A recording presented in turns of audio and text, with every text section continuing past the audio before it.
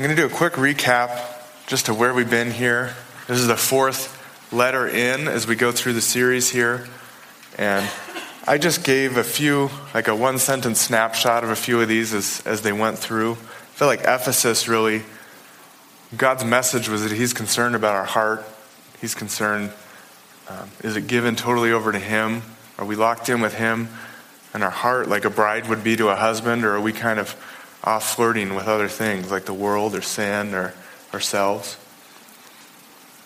Smyrna really dealt with that idea that God wants us to endure hardship and suffering well as Christians, that we bear Christ's name, and that he had a plan for how the church would carry that out. Pergamum, last week, I didn't actually hear Greg's message, but because I was on the other side of town there, but really I think one of the themes there is just that the church was being swayed by false doctrine, by false teaching, going after sin in some areas. And Thyatira is the one we're going to look at today. And if I just had a one-sentence description, it's just that God's concerned about our deeds. Not just our heart, but what we're doing. So let's read this chapter together and just be thinking about that as our one-sentence snapshot. It should be on your screen there, or you can open up a Bible if you have one to Revelation 2, starting in verse 18. It says, "And to the angel of the church in Thyatira write, the Son of God, who has eyes like a flame of fire, and his feet are like burnished bronze, says this, I know your deeds, and your love, and faith, and service, and perseverance, and that your deeds of late are greater than at first. But I have this against you, that you tolerate the woman Jezebel, who calls herself a prophetess, and she teaches and leads my bondservants astray, so that they commit acts of immorality and eat things sacrificed to idols. I gave her time to repent, and she did not want to repent of her immorality. Behold, I will throw her on a bed of sickness, and those who commit adultery with her into great tribulation, unless they repent of her deeds. And I will kill her children with pestilence, and all the churches will know that I am he who searches the minds and hearts. And I will give to each one of you according to your deeds. But I say to you, the rest who are in Thyatira, who did not hold to this teaching, and who have not known the deep things of Satan, as they call them, I place no other burden on you. Nevertheless, what you have, hold fast until I come. He who overcomes and he who keeps my deeds until the end, I will give authority over the nations. He shall rule them with a rod of iron, as the vessels of the potter are broken to pieces, as I also have received authority from my Father. And I will give him the morning star. He who has an ear, let him hear what the Spirit says to the churches." So as this letter starts, there's some imagery of Jesus that's a little poetic or out there that I think just sets the tone for the whole chapter and really what he's getting at in this letter. It says his eyes are like a flame of fire. And this just means that his eyes pierce through and see what we do. Nothing is hidden in the shadows or beyond his vision. Then it says his feet are like bronze. And this, I think, just speaks to his coming and his judgment. Like the footsteps of an army marching in unison, as the sound is of an inevitable, it's of judgment of an army coming. And that sound of an army can be encouraging or terrifying depending on whether it's an ally or an enemy. But the feet tell of what's coming with an army, and so it is with Jesus. In this letter, John lays out God's heart for our actions and our deeds, like I said. Again, we're like that first letter to Ephesus dealt with the heart. In this chapter, he really calls for our actions and deeds, what we're doing for God, to match up with a heart devoted to him. And Jesus starts commending them for a few things, for their deeds, for their love, for their faith, for their service, for their perseverance. And that's a great list to start out there. They were accomplishing good things. They were doing a lot for God. And it even goes a step further, and Jesus commends them and says, your deeds of late are even greater than they were at first. You're growing. And that's the first blank on there, is that we need to emulate that. is that we need to be growing in deeds of faith. I read that and I'm personally challenged. When we first become Christians, we tend to define the Christian life by a new life we're living out, by the newness of the Christian life. We're leaving an old life behind and we're excited about this new life with God and living a changed life and living out the kingdom of God. And we tend to define our life by where we're going, by who God is making us and the life we have ahead with him. I think as we've been Christians a little longer, we can have this tendency to start defining the Christian life more in terms of the past than in the present or the future. I can look back on times as a college student or as a single, some of the things, some of the memories I have serving the Lord in those times. And I can look back and go, well, in some ways I feel like I was more zealous and in more faith and accomplishing more through those periods. And I think it's easy to start defining the Christian life in terms of the past and how that shapes right now, how I stepped out of the boat and tried things then, and how it might shape my life now. And God uses that time in our life. But I read this chapter that God has to the church, and it challenges me just thinking, how are my deeds of late? I think God wants us to approach our faith in terms of what are we applying fresh faith for today and fresh faith for the future. And that's your next blank on the sheet, that God wants us to apply faith for the present and the future rather than just the past. You know, one example I was thinking of, it's been a blessing to team up with Dennis over the past few years and get to know him more personally. If you don't know him, he's a pastor that's more focused down in our south location. And I've just really been encouraged by his life and how just his character in this area, it really stuck out to me as I got to know him, of applying faith towards the future. If you don't know him, he was really instrumental in starting our movement of churches and applying faith and starting a number of churches throughout the country, and a church down in Parker, and has been instrumental in this church. And it really stuck out to me that he wasn't just resting on that, but when we get together for pastors' meetings, just hear about what was going on in his week, it seemed like he always had a person on campus he was trying to reach out for, a specific name of the next person he was sharing with, or he had a prayer for his family, just something specific in that week. And he's been so excited just in trusting God for this next season of going to 2 locations. And I saw that heart just of really defining his faith in terms of what am I trusting God for today as we come together. And that really encouraged me, and I think it's something I can grow in as I saw that there. And as we've been praying about this 2 locations, if you don't know, if you're new with us, we just multiplied to a second location in the Franktown Parker area about a month ago. And it's been good for me just to have a tangible step, just that I'm looking to God for and trusting him and walking into. And I think it's good for us as a church just to have a tangible faith step we're really trusting God for together. You know, I think we've had seasons at the Firehouse where we applied a lot of faith in the past that really stretched us. I think in terms of a church planting team coming down here was a real stretch of faith for a few left that took that step. I think this building project to come into this building was a step of faith as we were kind of nomads over Denver, and we undertook this building that was beyond the money we saw, it was beyond the time we had, it was beyond the work we did, and we trusted God to move in here. And then a lot of people, I think, took steps of faith as far as a few churches merging in with us from the north side of town there and the south side, and we came together. And then as I see it, it felt like personally there was kind of a comfortable season where it was good to be together, it was a blessing, we had great fellowship. But there was plenty of people around to serve and talk to a guest that walked in the door and run various ministries. And so much so I felt like personally I could be in an idle season. I could come into church kind of cold or lukewarm, and there's a good chance someone else would step up, someone else would talk to the guest, the church would continue to grow, someone else would pick up the slack. And I sense that as we've multiplied to 2 locations, it's forced us all to apply a little more faith than we had been in the past. I know a lot of you have been stepping up and serving in band rotations, in teaching.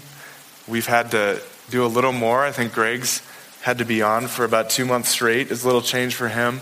We've had to step up in a number of those areas. And I believe there's a significant faith step we took together to walk into this as it relates to launching that second location. And I also think there's a sense that God wants us each to be personally engaging with what are those next faith steps he has for us in our future. I have a few questions for you to ponder on this topic, just to get us thinking about how we can be growing together and looking to the future. It's the next few blanks on your sheet. The first question is, what am I in faith for today? And the second is, does God have a next faith step that he is calling me into? And the third's kind of related there. We'll just go through them, but it says, are my deeds of faith greater now than in the past? In essence, it's just, what does God want for me to continue to grow in deed and in faith this year, this month? And my works, and that our works together would be greater now than they were in the past for the glory of God. I'm reminded of the parable of the widow bothering the unrighteous judge in Luke 18:8. If you're familiar with it, she just was pestering him over until she got what she wanted from this judge. And Jesus told it as a way just to remind us of, you should take that spirit of bringing your prayers, of being persistent with God, of continuing to ask. And he asked a question at the end of that parable that said, when the Son of Man comes, will he find faith on all the earth? Modeled after that example of the lady that was just pestering that unrighteous judge, would he find that faith in us just to be in prayer? And as I think about it, I think when he comes in that day, will he find us still trusting him for something big? Will he find us trusting him for something at all? And I've been chewing on this. I felt like specifically I needed to apply more faith as it comes to sharing the gospel. I think in some ways I've led some people to Christ in the past and been very active in that through seasons. But God was putting it on my heart to be praying for people I could be sharing with right now. And there's a new couple that's been coming to church over the last 4 or 5 months that we've developed some friendship with and had a meal or two with and befriended. And God really put it on my heart that we just need to engage with taking that step of sharing the gospel with them, of going out of our comfort zone and just sharing truth about Jesus with them. It's a really small step, but I think it also defines something tangible God has right there for us to walk into and to trust him for. That's not looking at the past and what we've done in some other season, but just saying, God, what do you have for us right now that you want us to engage with and trust you for and walk into? So I'd encourage you to be just searching your heart and praying if God has something like that for you.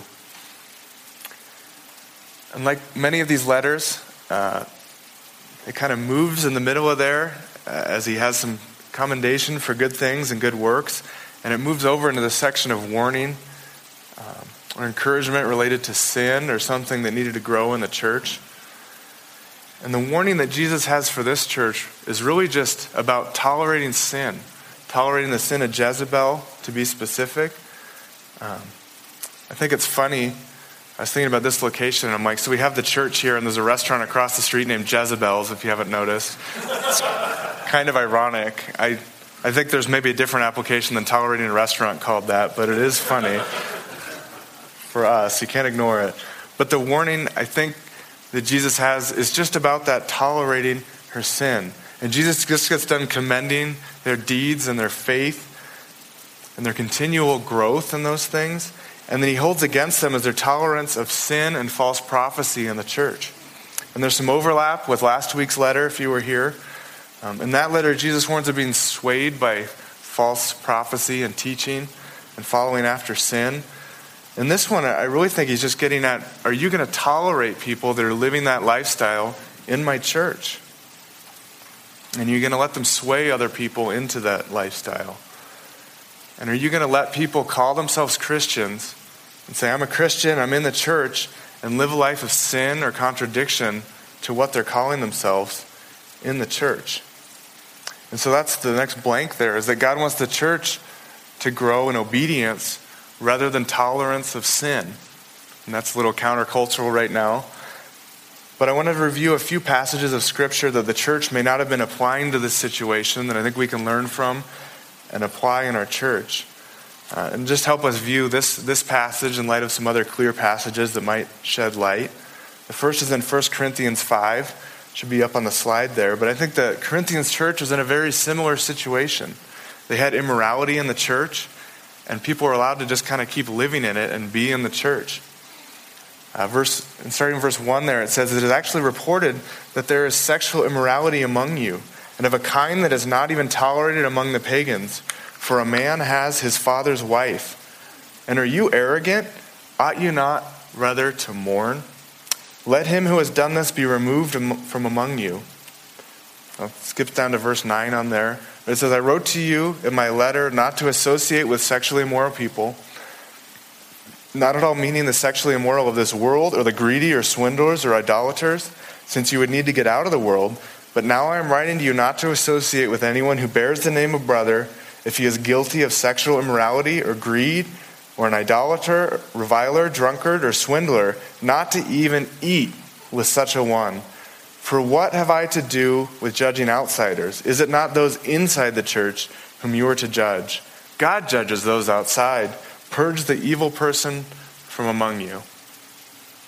So your blank is along those lines. It's that the scripture gave a standard of the church disciplining Christians who have sin that does not line up with the scripture. God says as someone that is a Christian and in your local church and is living a life compromised by sin to get involved. And we'll look at one more passage in a little bit that's even clearer on kind of that process they might not have been living out. But the Corinthian church, as is described here, and I think the Thyatira church, were both in the same boat. They had someone in known sin in their fellowship that was allowed to continue in sin in the church and even sway others.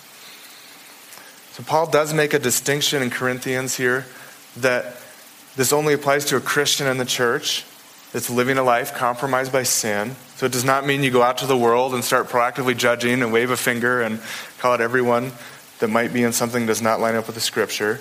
And it also doesn't mean that you can't come to church if your life is a little messy. I know that when God got a hold of my life, I became a Christian, accepted Christ in early high school, and then was kind of living a life that didn't match up for that for a few years. And I got invited into a church. It's a sister church up in Fort Collins when I went to college.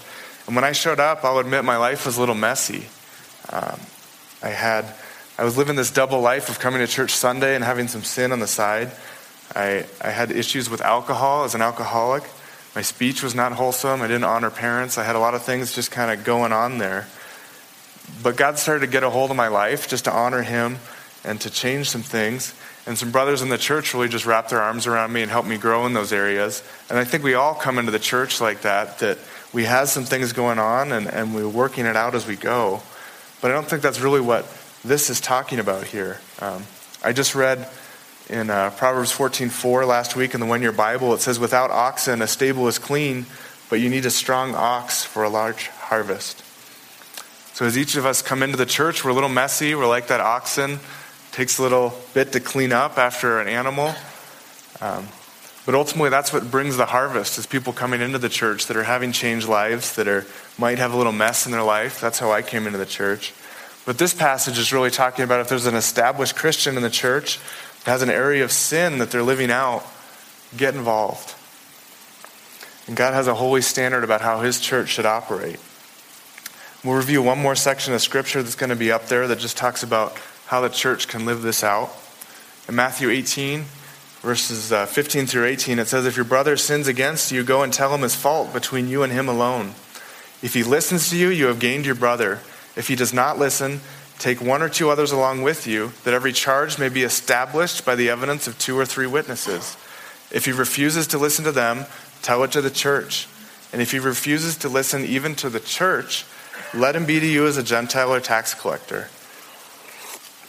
Truly I say to you, whatever you bind on earth shall be bound in heaven, and whatever you loose on earth shall be loosed in heaven. So wherever there is sin that is seen, go and deal with it. Kind of what this is saying. Go share with your brother in private. If he does not change after that, bring a second person who sees the same thing. If there's no change after that, there's a period to get church leadership involved. And then if there's still no change after that, there's a final step of removal from fellowship. So the blank on your sheet is just, this involved a series of warnings followed by removal from fellowship. It's kind of that process. And I just share all this today to say, again, that the church should be growing in its obedience to God and growing in a standard of holiness. And God wants the spotless bride in the church to be offered to him. And God laid out this standard of how we should live that out in the church. But I will admit, this is a rare process to walk all the way down that road. Sharing a fence that someone has or sharing a scripture someone might not be living out is common. Happens to all of us, happens to pastors. We all fall short of God's standards. We're sharing that. But it gets a little more rare to walk all the way up that chain. And I think I can count on my fingers the number of times we walked all the way through that process in the last 10 years of the Firehouse. But it is critical that God keeps his church to a standard and protects the flock from people that might lead them astray. But I don't want us to gloss over this passage just saying, that's how the church lives that out, go deal with it, pastors, that's great. But I think God wants us to realize that we each need to be sober-minded about sin in our life as it relates to these passages and God's standard for the church. So the next blank on your sheet asks the question, just to consider more on a personal level. Do we live a life of tolerance, coddling, or hiding sin? Because I think we can have a similar situation in our own life. And most of it looks good. Most of it lines up with God's word. We can clean up. We can look good on a Sunday and put on the right shirt. But there's an area of sin hiding behind the scenes. And it's kind of like a disease, such as AIDS or cancer, that starts rotting the body. Or termites in a house. It can corrupt our whole lives. You can probably pretend you don't have termites for a spell. You can ignore it. You can know about it and not do anything about it. You can get by for a period. But eventually your house will start to collapse. The structure will go in. And it'll be beyond repair in the house if you let them do enough damage. And that's how it is with sin. You could ignore it for a spell and you might be able to hide it. But eventually it will collapse the foundation of your character and your life to a point that it will ruin it. 1 Peter 5:8 says, "Be of sober spirit. Be on the alert. Your adversary, the devil, prowls around like a roaring lion, seeking someone to devour." The devil looks to ruin your life, our lives, by leading us into sin. So just be sober-minded today about that end result of sin. It can be so deceiving. We think we have control over it, that we can hide it, that it's contained, it's compartmentalized, it can't get out, but it will grow and in the end ruin our lives. It's kind of like adopting a baby lion. You could probably tame it for a period, you could probably keep it, it's cute, you could get it in a cage, but eventually it will be a big enough animal that it would destroy you if you tried to keep it in your home. So it is with sin. If you tried to just keep it in, it will grow to where you can't control. The next blank on your sheet there is to be transparent with it. John 3:21 says, "But he who practices the truth comes to the light, so that his deeds may be manifested as having been wrought in God." So bringing our sin into the light involves admitting and confessing our sin to God and getting real about it with other people. I ask you just beware of hidden sin and its effect on your life. God wants us to bring it into the light. So otherwise, God will shed a spotlight on it if we don't do it ourselves after a spell. Just like the termites, not telling someone about it or ignoring it doesn't make it go away. It just delays and makes the issue worse later on.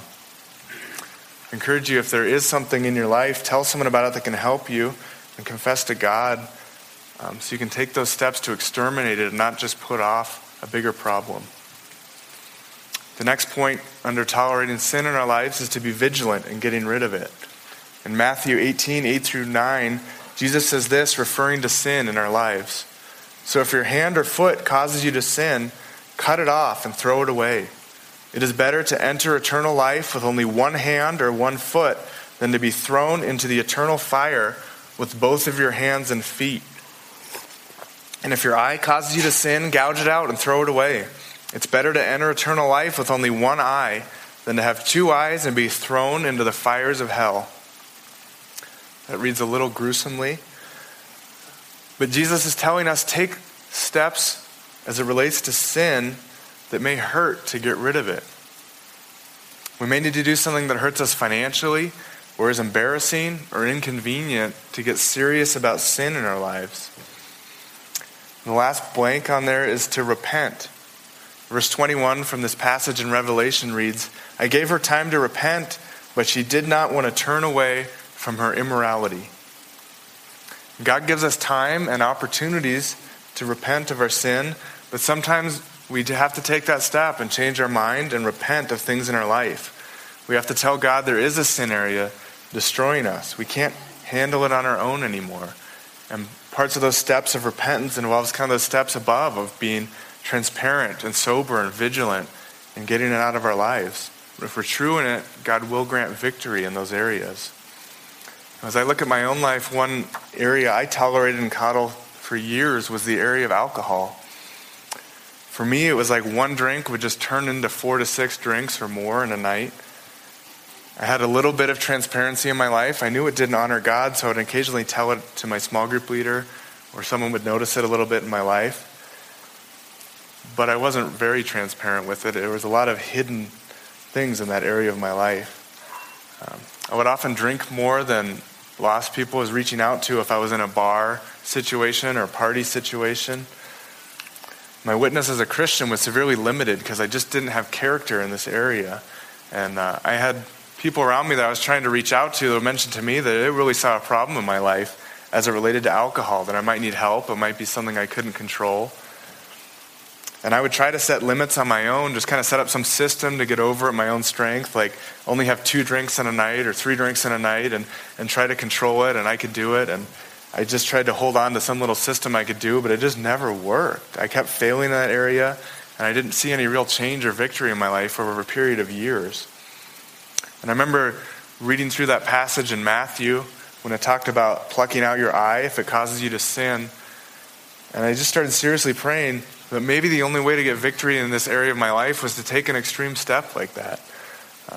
I wasn't very excited about it, so that was a period of time just praying about that and chewing on it a little bit that I felt like God's Spirit was just convicting me.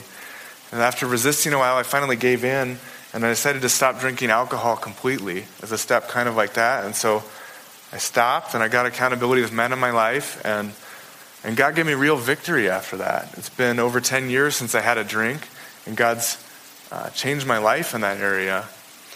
I know it's an extreme step, but I think there's some areas God might want us to get serious about sin in our lives. I don't know the difference. It's like some sin, we can read a verse and obey it and change, and it just changes in our life and we don't look back.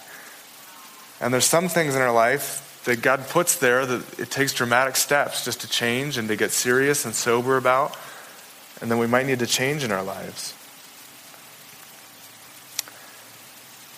I just encourage you to be sober-minded and just pray and ask God, is there anything that I might need to take a serious step with, that I might need to do something extreme to take a step towards obedience that it wouldn't destroy me, especially in light of God's standard for the church and how he talks about how he'll play that out if we don't take those steps. So the last section in this chapter, shift gears here, is just, it talks about God repaying us for our deeds. Verse 23 says, "And I will kill her children with pestilence, and all the churches will know that I am he who searches the hearts and minds, and I will give to each according to your deeds." So God will eventually pay us back for all of our deeds. And again, like I mentioned at the start, that can either be a great or a dreadful thing. The flaming eyes of Jesus have seen through and have seen everything we've done. And the bronze feet of Jesus are marching towards his return. The next 2 blanks I'll just say together here. But it's to those in sin, a judgment is coming.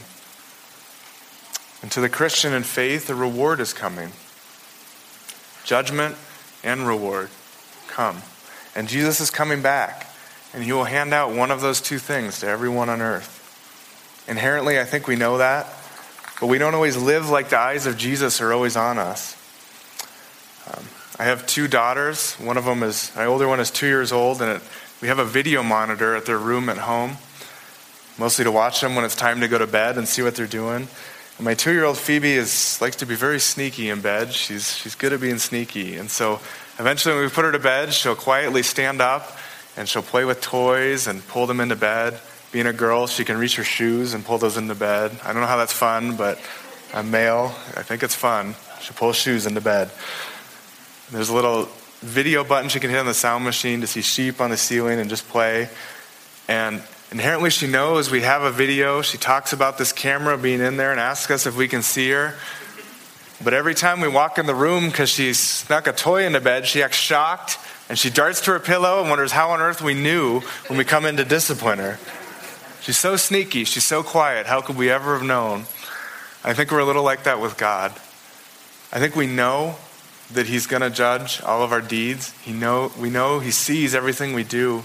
But I think we're going to be a little shocked when Jesus calls into account every deed of our life. Depending on what our life was like, we might want to dart back to the pillow, or we might be looking forward to that. I don't know where you're at today or what emotion that invokes. But God sees all of our deeds. And if you're spiritually seeking or not sure where you stand with Jesus this morning, I just want to share a few verses with you. God sees each of us. He sees all of our sin. Romans 3:23 says, "For all have sinned and fall short of the glory of God." We've each sinned, and the flaming eyes of Jesus sees each of our sin. Even if we're not sure that God is real or Jesus was real, or we're choosing to ignore him and living a life apart from him, he sees it all. And on the theme of those bronze feet and the coming judgment, Jesus doesn't have a lot of encouraging things to say if we're in sin and we're living a life apart from him. Romans 6:23 says, "For the wages of sin is death." And in 2 Thessalonians 1:7-9, it says, "Jesus will be revealed from heaven with his mighty angels in flaming fire, dealing out retribution to those who do not know God and those who do not obey the gospel of our Lord Jesus. These will pay the penalty of eternal destruction away from the presence of the Lord and from the glory of his power."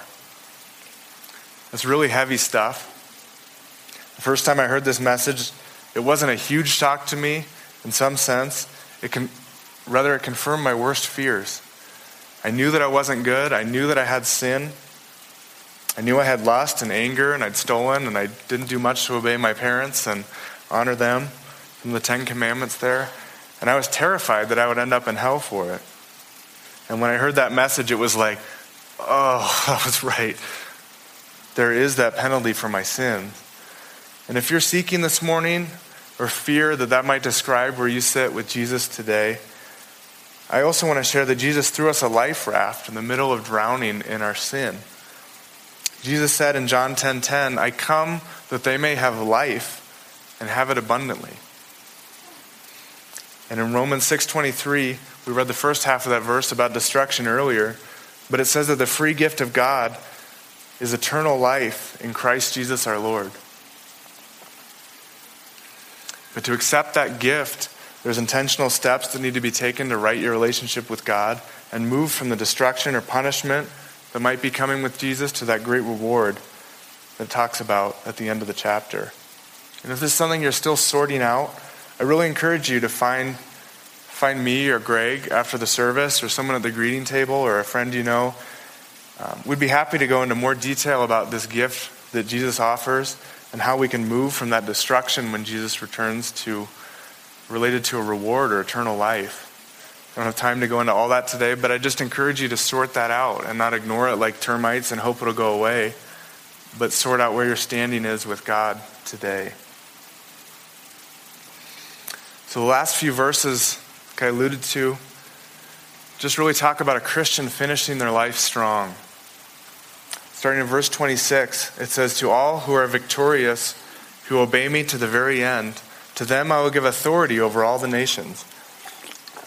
They will rule the nations with an iron rod and smash them like clay pots. They will have the same authority I received from my Father, and I will also give them the morning star." And that star that they talk about that they will be given to is really just referring to Jesus. And that's the last blank on your handout there. To those who finish strong, the reward is Jesus. The reward is relationship and eternity with Jesus instead of that destruction we just talked about. And that reward infinitely pays back more than we deserve for any deeds that we ever have done. And we can look forward to an eternity of time with our precious Savior and champion. Just a few verses to be thinking about on heaven. These aren't on the slides, but Revelation 21:23 speaks of heaven.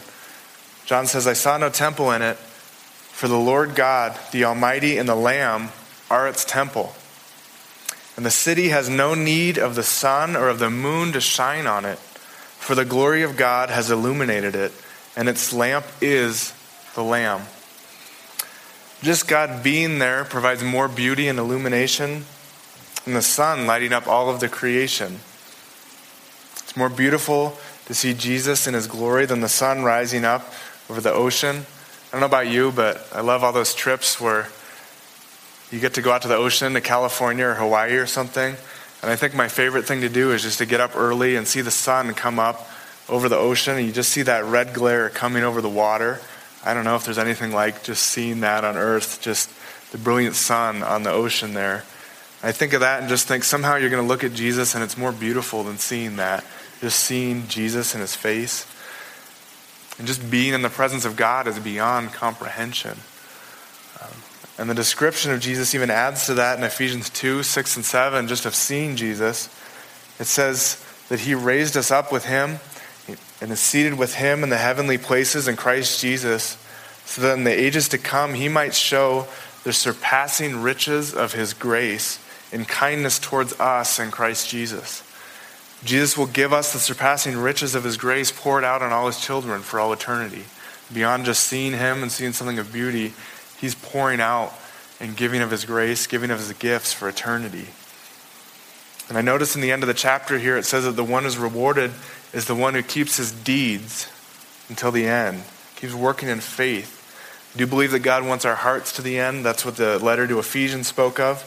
But the overflow of that, if God really have our hearts, is that we have deeds flowing out of us in faith until the end of our life.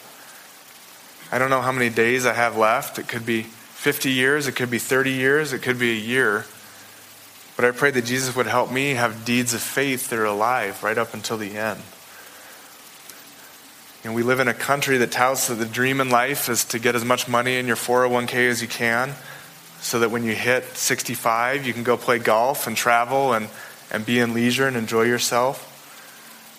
And there's nothing that might be a sin about some of those things, other than that I don't think God's calling in our life is to want leisure and to stop working for the Lord.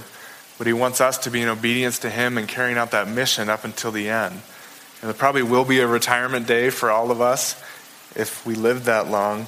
But I don't think it's retirement from service to our Lord as much as a job, but just asking God, how would you use these years? How would you use me till the end? It's just even changing what we're looking forward to. What we're hoping it isn't a golf course for the rest of our life. And I do just want to tie this back to the beginning as we close.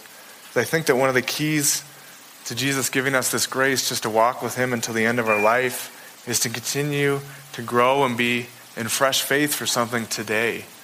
And just building on that for the rest of our lives. For today, for tomorrow, for a year, for 10 years to the end. That God would just continue to have us to look to the next steps together as a church. In each of our lives, just looking, God, what's the next step you have for me? And so to close, I just ask you once more to be praying this week about, what does God want me to be actively in faith for now?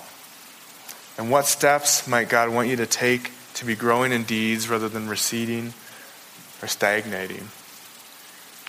And if it did touch a nerve just thinking about eternity, if that's not something you sorted out, I do ask you just to take that step, just to ask just someone to take you through some verses and truth about what Jesus has to say to us about eternity, about how we can know for sure we'd be going to heaven and a part of this rather than not. Let's pray. God, we do thank you for today. We thank you just for this message you gave. There's encouragement in it and it's sobering all at once, God. I do pray that this would be a spotless bride offered to you in the church. And God, you would really help us as a church just be growing in deeds together, growing in faith. God, you wouldn't help us rest on a different season of the church. But God, really be giving us clear steps for the future, clear steps for today that we can trust you in, that we can pray in. God, that we'd be active. I just pray that we continue to describe our church and you grow us in that. And you'd help each of us be sober in light of that today. And we pray this in Jesus' name. Amen.